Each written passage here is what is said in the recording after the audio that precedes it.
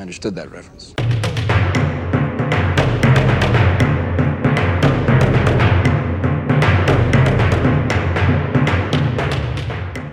Hi, everyone. This is Dan. This is Drew. Welcome to Marvel's Flying Monkeys, the podcast where we wonder why Iron Man 2 hates glass.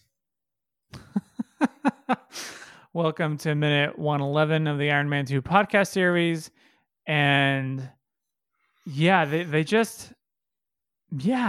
really do not like just the idea of glass in this movie.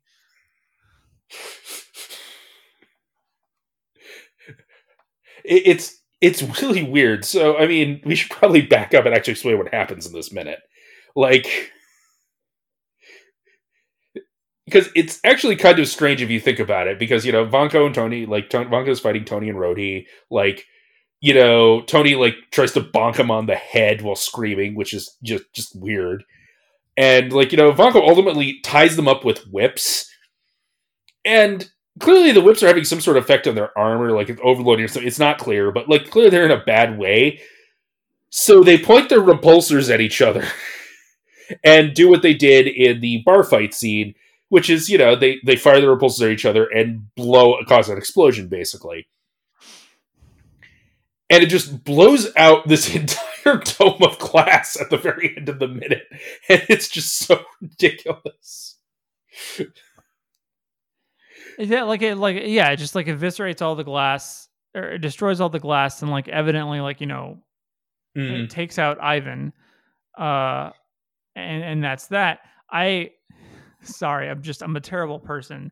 Going back, Rhodey and Tony, even it's just been size comparisons and just male machismo the entire time. So of course that this is Tony's bright idea is to reference them fighting one another and trying to one up the other in order to take out Vanko. It's basically like they whipped their dicks out. No, that is exactly what they were doing. This is absolutely them slapping their dicks together and use them to beat Vanko. I mean, fair, the dude's out there with whips, so I'm happy into that. And of course, they're you could almost say that they are circled around Vanko, so I guess they're doing a circle jerk. Yeah, you could say that. Maybe you shouldn't, but you could. Giving Vanko just one giant single pearl necklace. See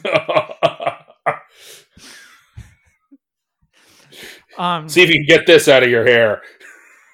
Oh God. So yeah, decisions were made. But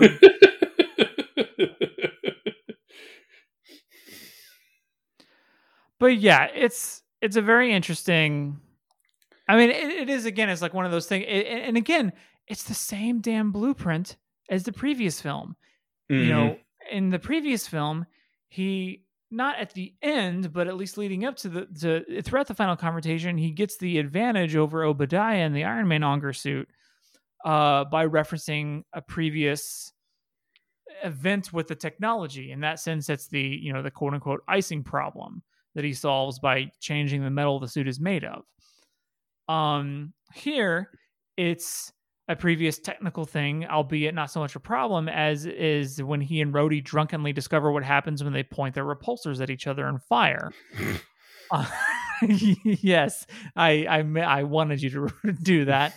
But it's the same fucking blueprint. It's the same movie. It is, yeah. I mean, I remember so when they had to, and again, this is a problem with a lot of sequels where it's the sequel is just the first movie done over again.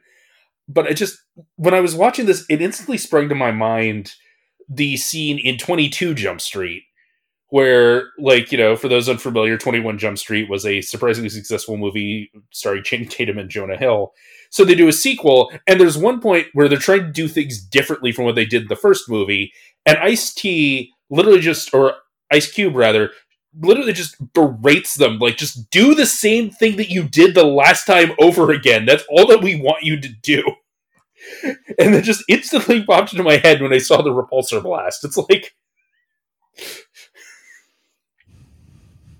give the people what they want. Save originality and interest for the third movie. Jesus.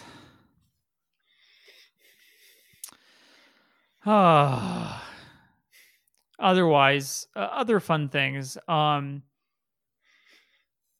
I do like Rhodey's response to Tony's, basically prepping him up to do this, and he's like, "This is your idea. Like, thank you for being a voice of reason, albeit momentarily, Rhodey." Yeah.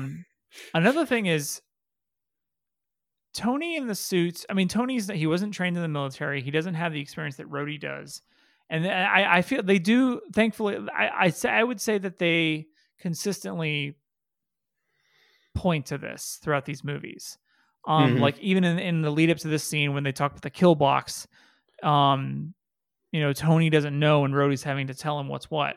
And I think about Iron Man 3 when they're on the ship, and like they're sort of playing off how like Rhodey knows how to use a gun and knows how to look around a corner and knows how to strategize and do all these things, and Tony does not. Like without the aid of his suits, he's like useless. And even here, when he does have a suit, he's not always like the expert strategizer. A lot of that comes from the assistance of having a goddamn AI. And so I feel like that's the context for me when something dumb like Tony coming up and trying to surprise Venko with a hit, but he screams while he's doing it. Yeah. If you're not going to surprise the person if you're screaming at them.